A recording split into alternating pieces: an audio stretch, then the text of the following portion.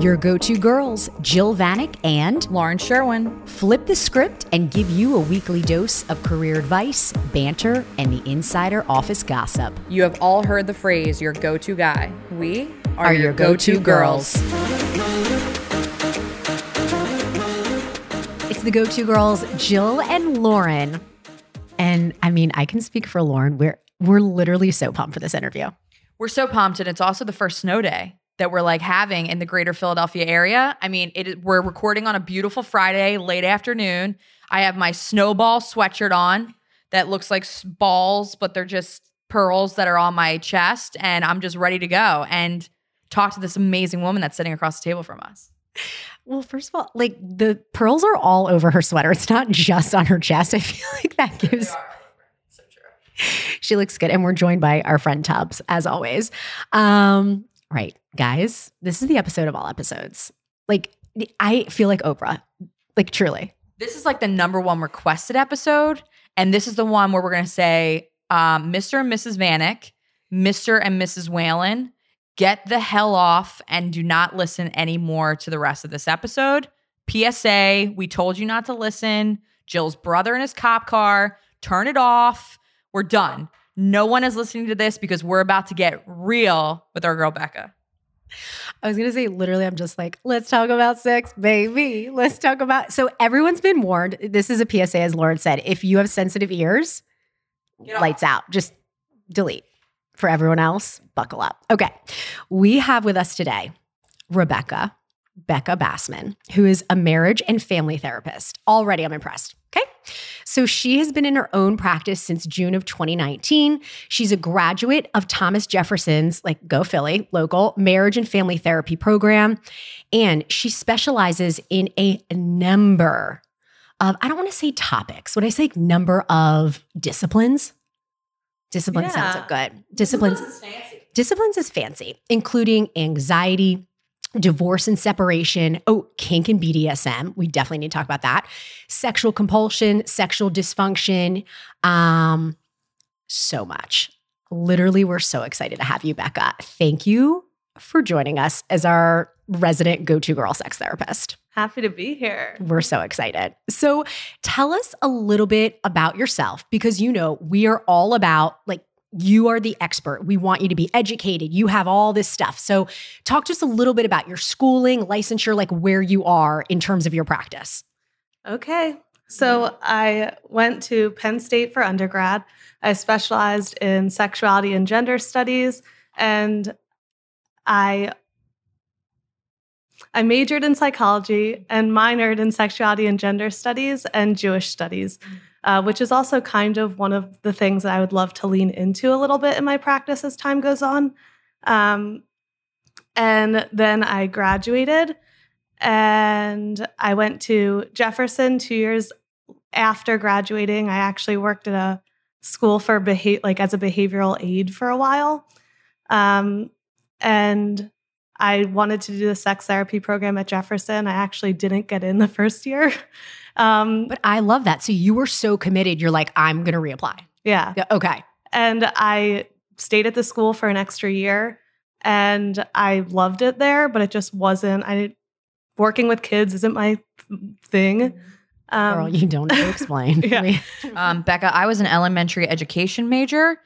I went through student teaching, fell asleep during the middle of my lesson on The Wizard of Oz, and never went back to a classroom ever since. So sorry, kids, we're not your audience. Yep, we're not your winners right here. Sorry. You're amongst friends here. So proceed. You're in the nest. Perfect. So then I started at Thomas Jefferson the first year. We just did general marriage and family therapy studies. And then after the first year, you get to decide if you want to be in the family therapy track, which is usually including working with kids, or the sex therapy track. And I went the sex therapy track and never turned back. Okay, can I ask a quick question, Becca? Of course. So how do you decide? I get uncomfortable saying the word sex. Mm-hmm. Just going to say it. Sometimes it makes me a little uncomfortable. I don't like the privates. I like to say the word privates instead of what they actually are. So like, how did you decide that this was something you were interested in? or you wanted to have a focus on or a passion? Like, how does this become something that you want to focus on? I think it was just too many people over time telling me that I reminded them of Barbara Streisand from Meet the Fockers. No, that is not. I mean, now I can't unsee it. This is amazing. And I love that that is your answer. I love it. Yeah. I love it. So, but truly, I mean, okay, to Lauren's point, I feel like if I went home and was like, hey, mom, I'm going to study sex, she'd be like, excuse me? Like, how did that go over with your family? Like, how did you describe it? All of that stuff. Yeah. So I'm the youngest of 3 girls.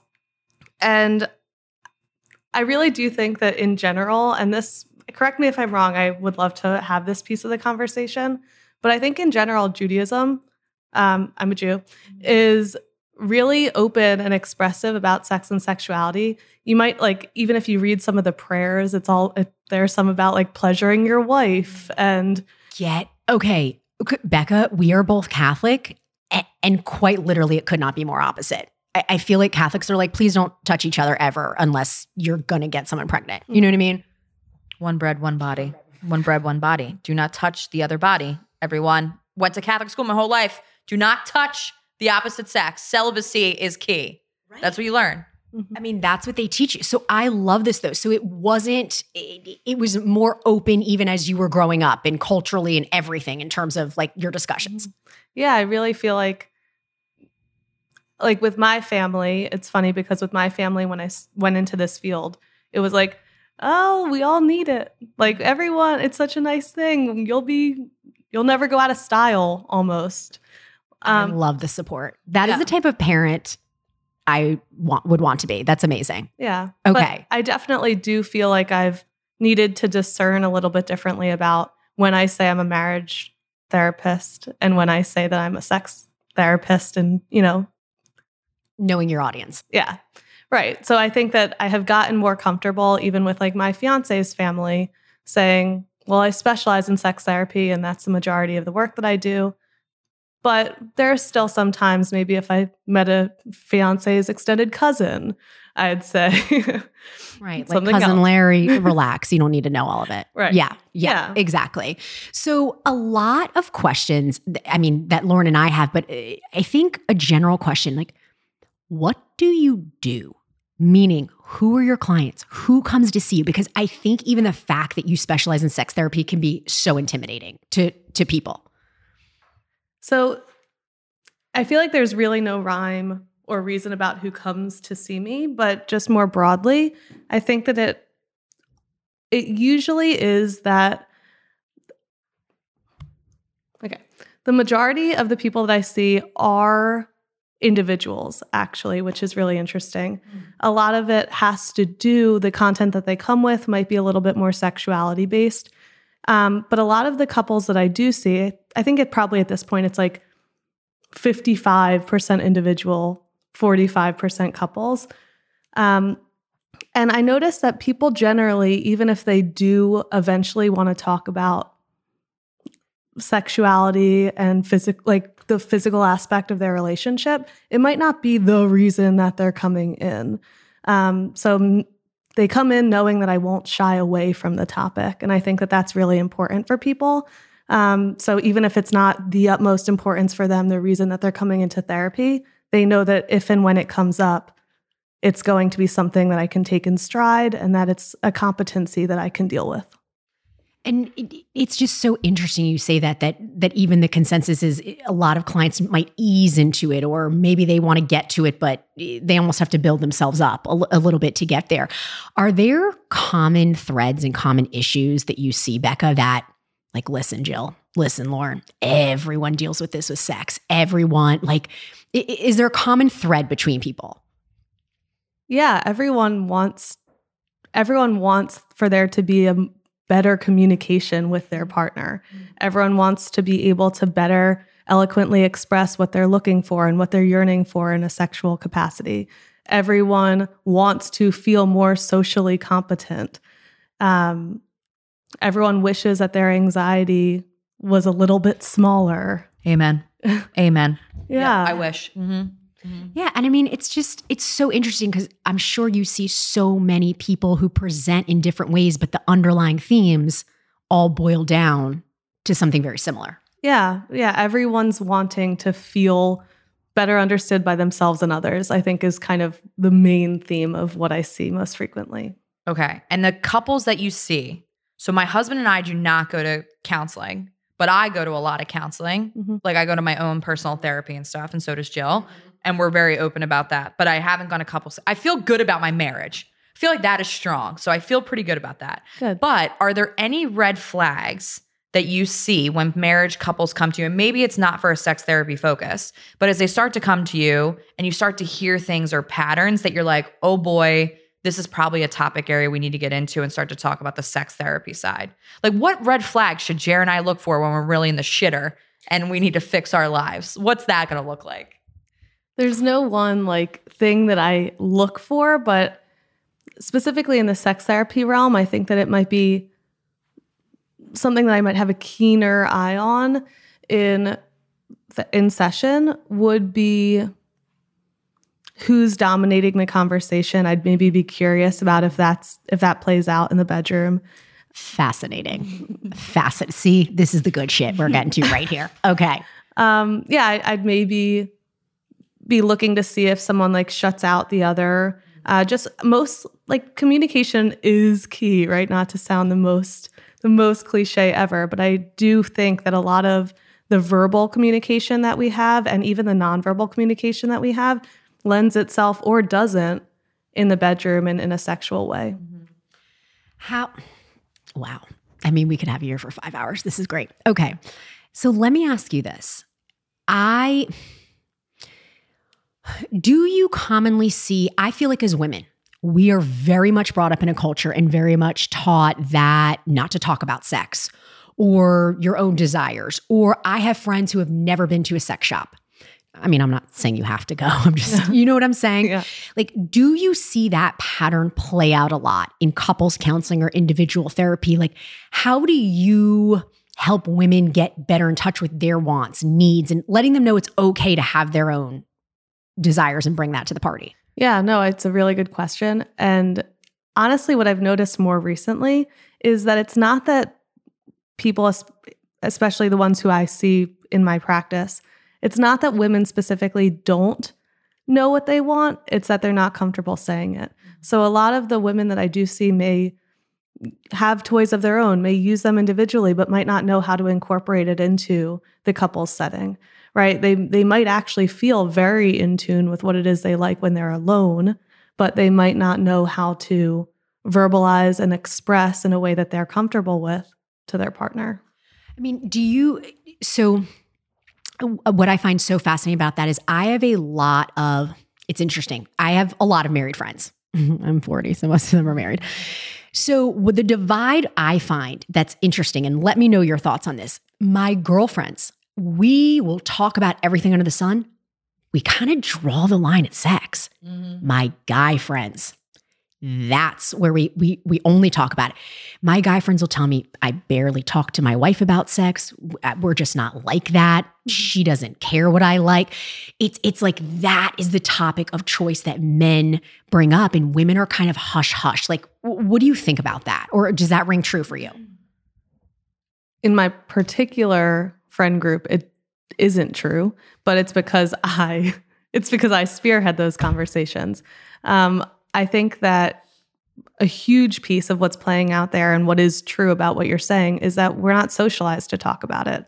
So men, I mean, their penis is outside of their body. I love that she said penis. I'm sorry to cut you off, Becca. We commonly say hoo-hoo willy around here. Or private. So Privates. No, I love that we're being clinical. I love this professional conversation. You're right. It's literally hanging out. Their dong is out. Like it's out and about. Sex is just happening. Yeah. Do you know what I mean? Yeah. No, and it's just like they're very used to seeing it being talked about, and it being this big, like this thing that we're excited to kind of talk about, and it's masculine and strong and whatever. And women aren't viewed the same way. And I mean, not to totally gender, but it is something that affects how we view ourselves in society. So if we can't even feel comfortable saying like, yeah, my vagina, right? Then it becomes, well, what can we feel comfortable talking about? That's literally our body. And how do you, not that we're in a session right now, but I just find it fascinating. How do you, or what are some techniques for women who aren't comfortable talking about this with their partner or really being open to what they want sexually? Like, what are some things women can do like right now to start working on that? I'm conscious that I said vagina instead of vulva. Just so that you know. I like kind of blacked out for a minute. And I was like, No, well, you know what? Okay, Becca, I love this. I really think the average person doesn't know. Can you tell us what is the difference between vagina and vulva? Yes. Thank you. Yes. So I don't know. Perfect. This is a common thing, honest to God. Like I only know because I'm a nurse and had to put in 800 catheters. Right. Excuse me. But I mean, you know what I mean? Right. So you can tell us. Okay. No, I'm just I mean, kidding. I could. Yes, no, you can. You say the vulva, I'll say the vagina. Okay. Well, I want to also make sure I give like the right definition. Well, the vagina is the whole organ. Yes. No, vagina is the entrance and yes, exactly. The entrance, and then the cervix is the tube, like the tunnel. The cervix is in the back end of the vagina. Like you go through the tunnel. Yes. And you hit the cervix. And the vulva is all of it. The vulva is the private. The vulva is the flower private. Yes. The vagina is the entryway in. Yes. The cervix is in the back that, deep in the back of the vagina. Tunnel. Could you guys explain how do we have babies and how those are made? Because I also went to Catholic school and we didn't talk about that either. So if anyone could give me an idea of how I can make a baby, that would be great too. Any insight? But I love this though. Okay. And I love that we're talking about this. So, because again, I think women, again, are, okay, let's talk about the clitoris. Mm-hmm. The clit. Can we say that? No. I love how I said that on national radio. P.S. We're not on national radio. National radio.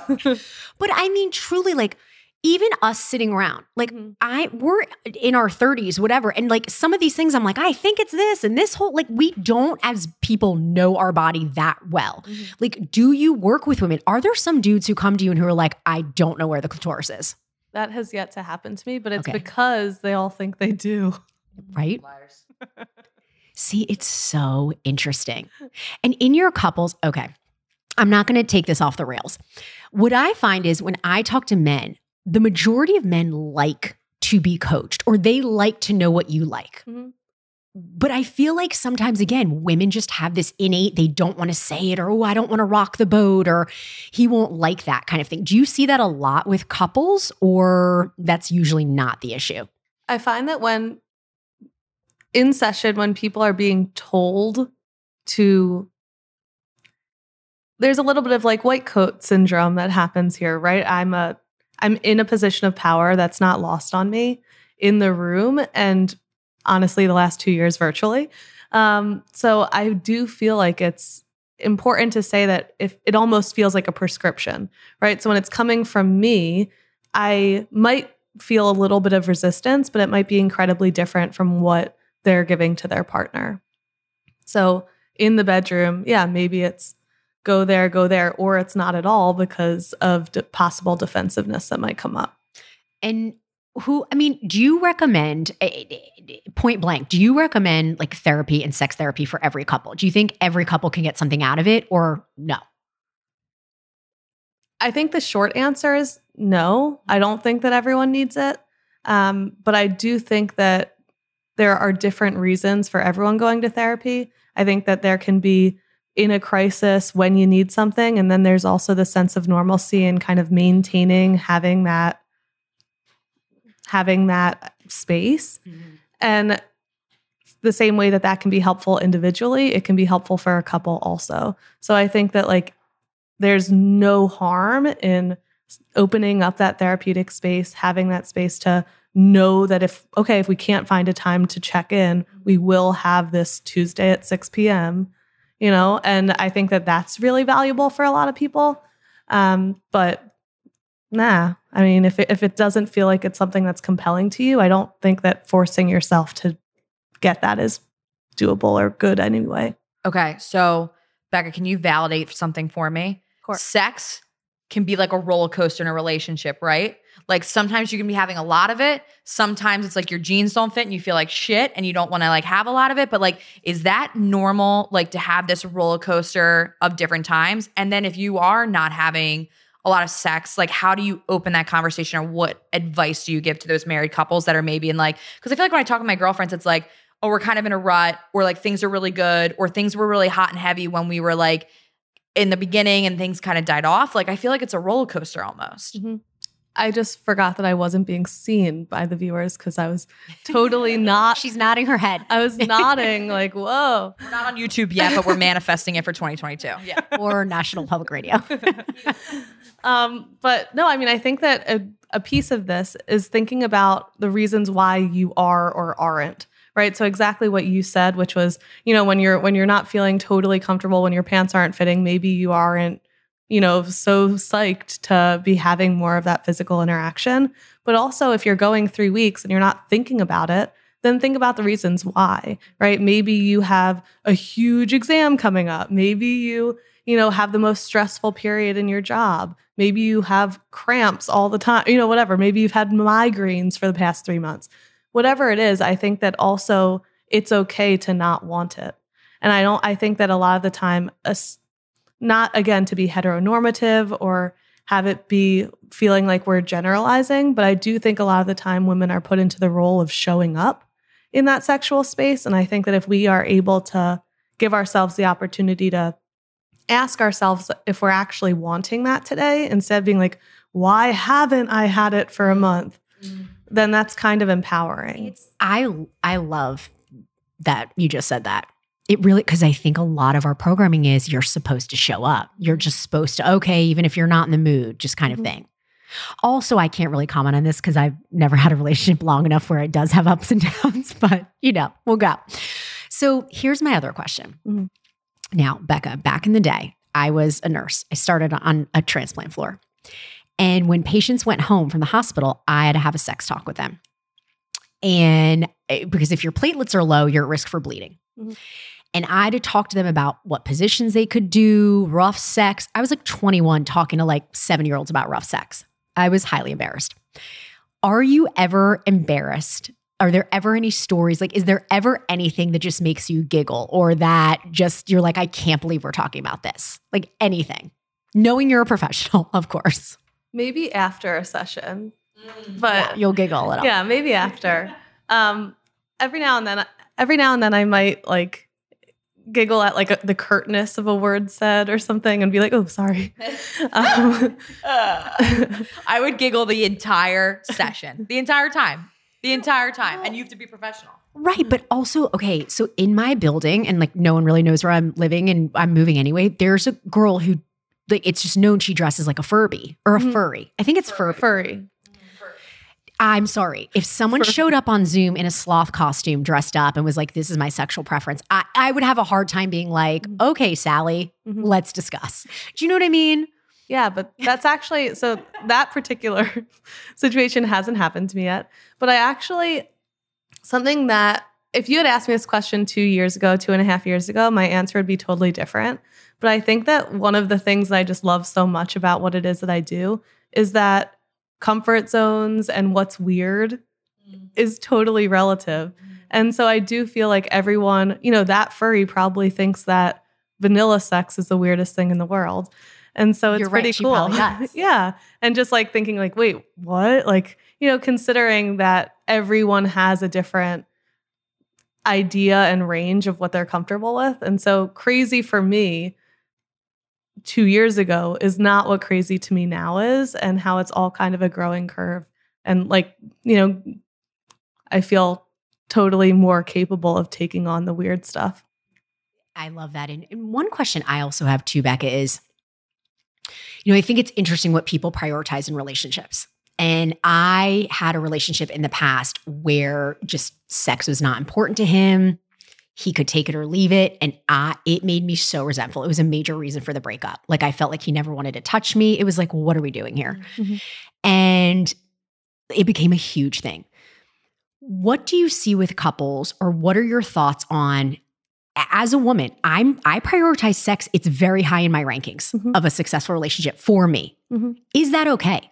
Do people have different priorities? Can sex be at the top of a list? Absolutely. Yeah. I mean, with that particular example, I would be wanting to get a full history of potential trauma, getting a better idea of, family of origin. Was sex talked about? If so, how was it communicated? Was this person, a traumatic event can be kind of anything. It can be my mom walked in on me jerking off. But I also think that absolutely we can all prioritize different things. And I think that there is shame for people, maybe specifically cisgender women, who prioritize sex and put it on the top of their list. And I think that it needs to be normalized and needs to be something that people get more comfortable saying, this is important to me. And if it's not present, it's going to be an issue. I love that. And we talked about it a little bit, but I'm not saying this is your aim at all. I'm not saying you have a crystal ball, but do you get a sense from the body language and the way people talk? I found that fascinating when you said, you can see who's dominating the conversation, who's not. Can you kind of have a spidey sense like, this couple ain't gonna make it? Do you know what I mean? Do you kind of know after a few sessions, like this couple's in trouble or not kind of thing, if they're a fit? I might know if they're in trouble, but I have learned not to suspect if they're going to stay together, because those two things just don't always go together.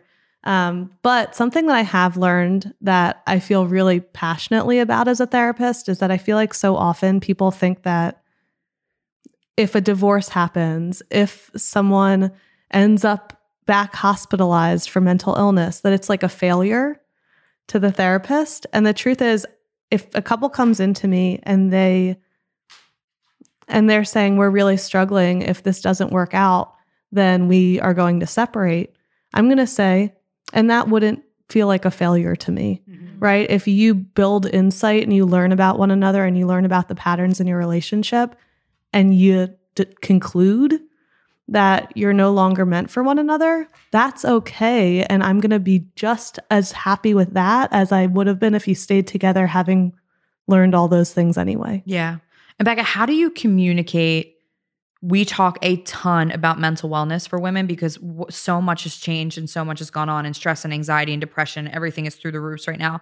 How do you communicate with your partner when you're really struggling with your mental wellness or your mental health?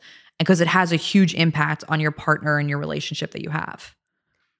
Yeah, no, it does have a huge impact, and building your support system with your partner is incredibly important. So if they're unable to give you the support that you need, then you need to say, okay, what girlfriends should I bring in? What buddies do I have that I should be bringing into my mental health a little bit differently? Should I talk to my parents? Whatever. But I think that the way to talk to your partner about it is in the most concrete and like vulnerable way, and just say, this is what's playing out for me. This is the way that it shows up. This is how my anxiety manifests. And of course, it sounds easier than it actually is. Right. But I think that if I were asked that in session, that question in session, I would want to have that conversation right here. And I'd want it to be, okay, why don't you tell so-and-so what it is you want them to hear? What did this person, what did you just hear your partner say? Is that right, partner A?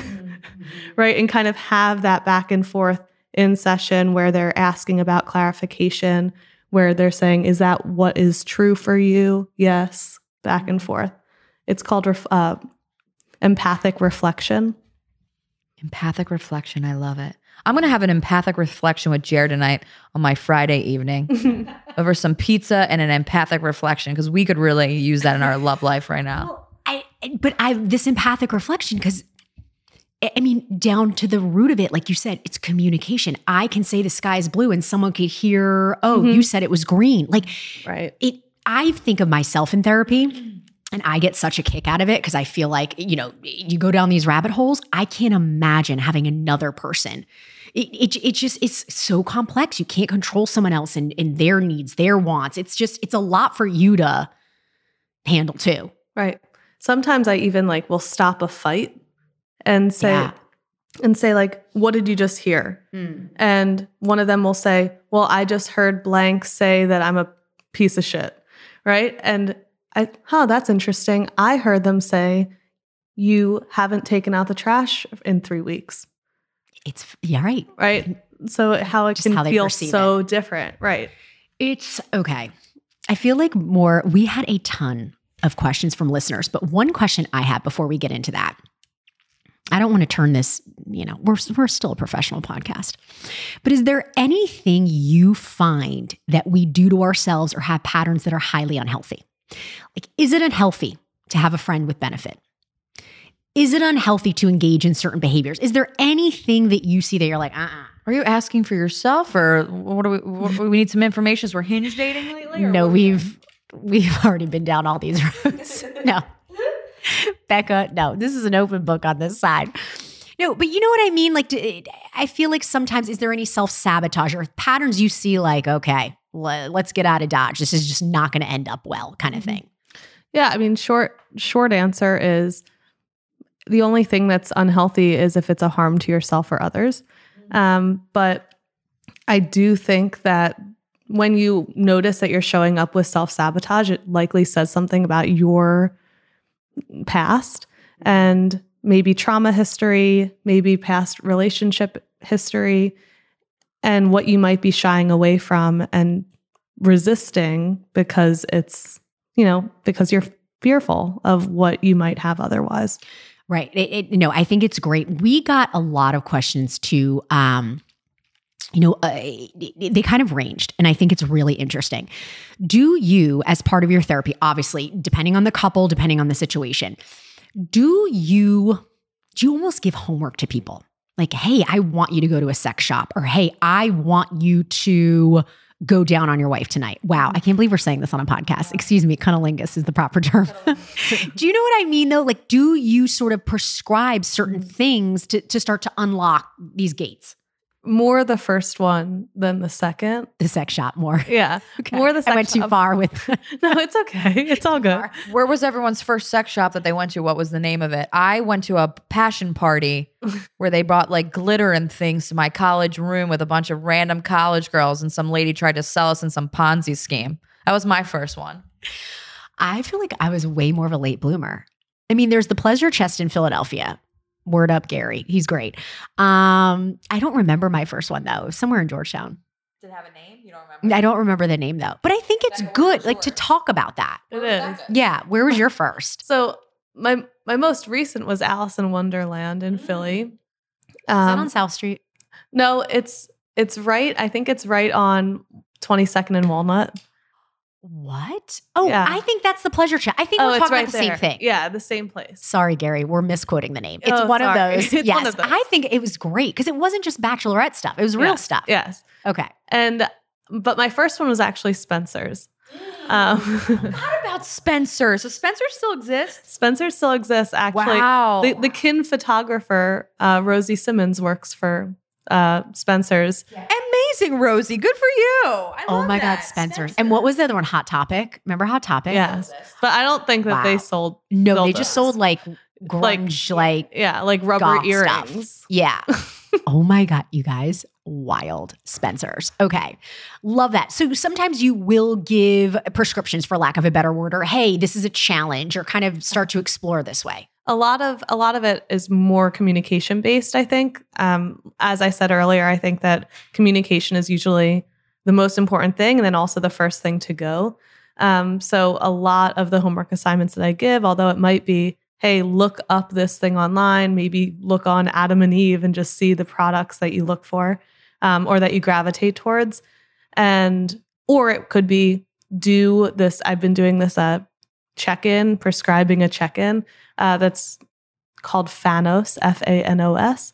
It's feelings, affirmations, needs, owning up, and like wild card. So it can be sex or success.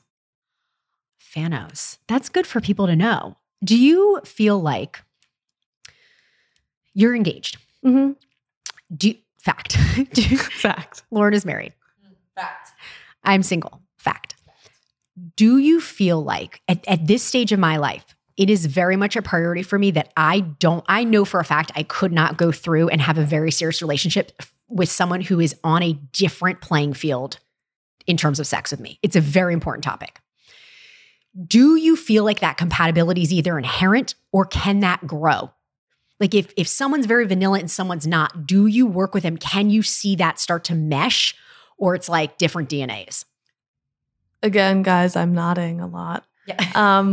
Yes. I do think that it's something that can grow. I think that a lot of people, it might feel like, pause. When someone comes in and they're saying that a couple has had what they would consider to be like a downfall in their sexuality together, one of my first questions is, what did it used to be like? And sometimes it's kind of always been this way, or in the very beginning it was hot and heavy. And I am always curious about kind of what that looked like for them. Because the truth is sometimes one person is leaning into something that's outside of their comfort zone because they want to make the beginning of the relationship exciting. And maybe once they get comfortable, they pull back a little bit because they realize it's not something that they actually enjoy. It's so much communication. This is so interesting. Okay, on that note, getting to some listener questions. We'll kind of do, I don't want to say lightning round, but a little lightning round to start to close us out. We got questions. And a lot of them were like, hey, I'm 7 years into my marriage. He doesn't appreciate me. The 7-year itch. 7-year itch. Like, how do I spice things up? Second part of that question, we had a couple people write in, is a threesome a healthy way to spice it up? Because to me, that's a whole other can of worms.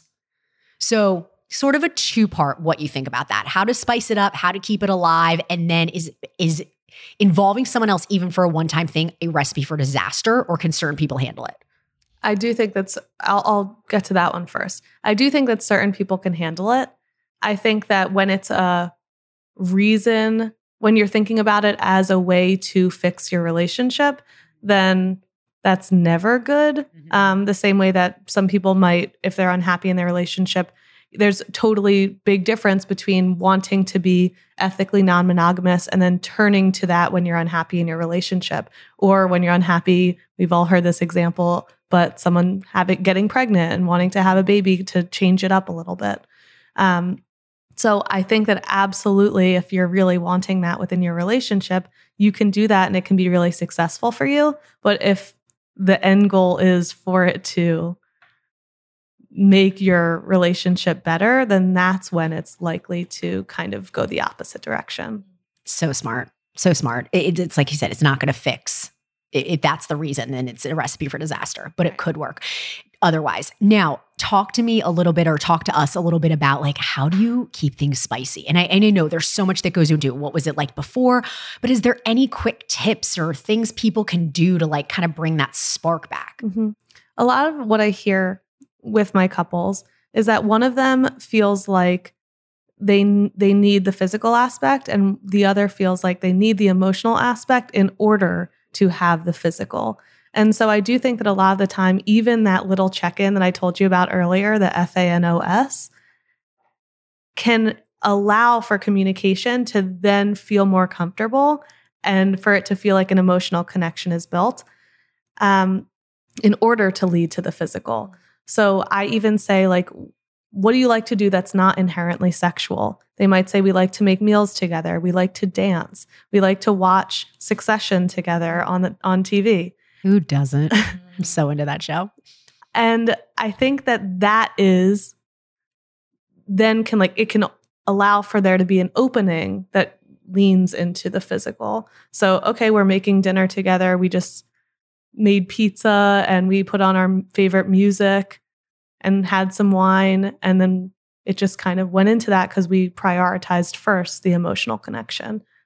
Emotions before the sex. What about our new mothers? Like, we have a ton of new moms, girls that are like pregnant, girls that are going through that, like new moms who are not feeling maybe at their best, have just gone under, like their bodies have just gone through so much. What advice do you give to those new moms that are just having kids that are trying to get back into that kind of rhythm and pattern with their significant other?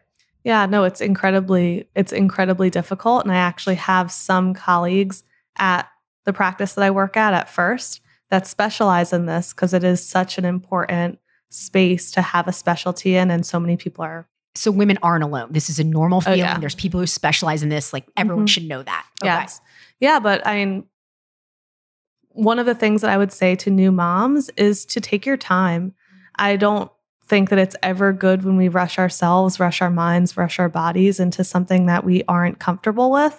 And when you're getting your oxytocin from someone outside of your partner, which is in this case a baby, in my case a dog.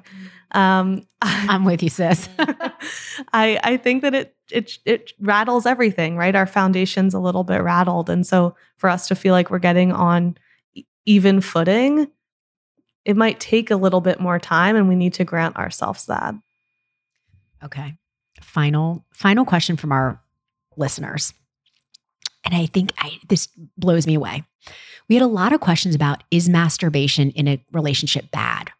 Like almost viewing it as you shouldn't do it if you're with someone, or, I shouldn't watch porn when I have someone right there. I've never viewed it as that. I think it's all healthy. But what is your professional take on that? I feel like women sometimes think when they get into relationships, like, oh, I should stop everything. Mm-hmm. I think that it, again, is incredibly about, like, it is. I think that it's a person-to-person basis. So there are certain people that build a reliance or a compulsion when it comes to porn. In that case, yeah, probably we should build awareness around what it is for us and how we incorporate it and when it's no longer suiting us. But in most cases, porn is not problematic to a relationship unless it feels like you and your partner have come up with something and like some sort of decision about not wanting it to be a part of it. Right. Right. It's like there are rules and contracts that each relationship needs to build. And if porn isn't in it, then that needs to be something that is understood. I love it. It all goes back to talking. Okay, here's my real last question, and then we will wrap this up. What about cheating? I feel like sometimes it's real easy to, if you're going through a stage like all men are dogs, all men cheat. Here's my real question. Do you see equal amounts of cheating? Do people tell you when they've been cheating? Like, what's the sitch?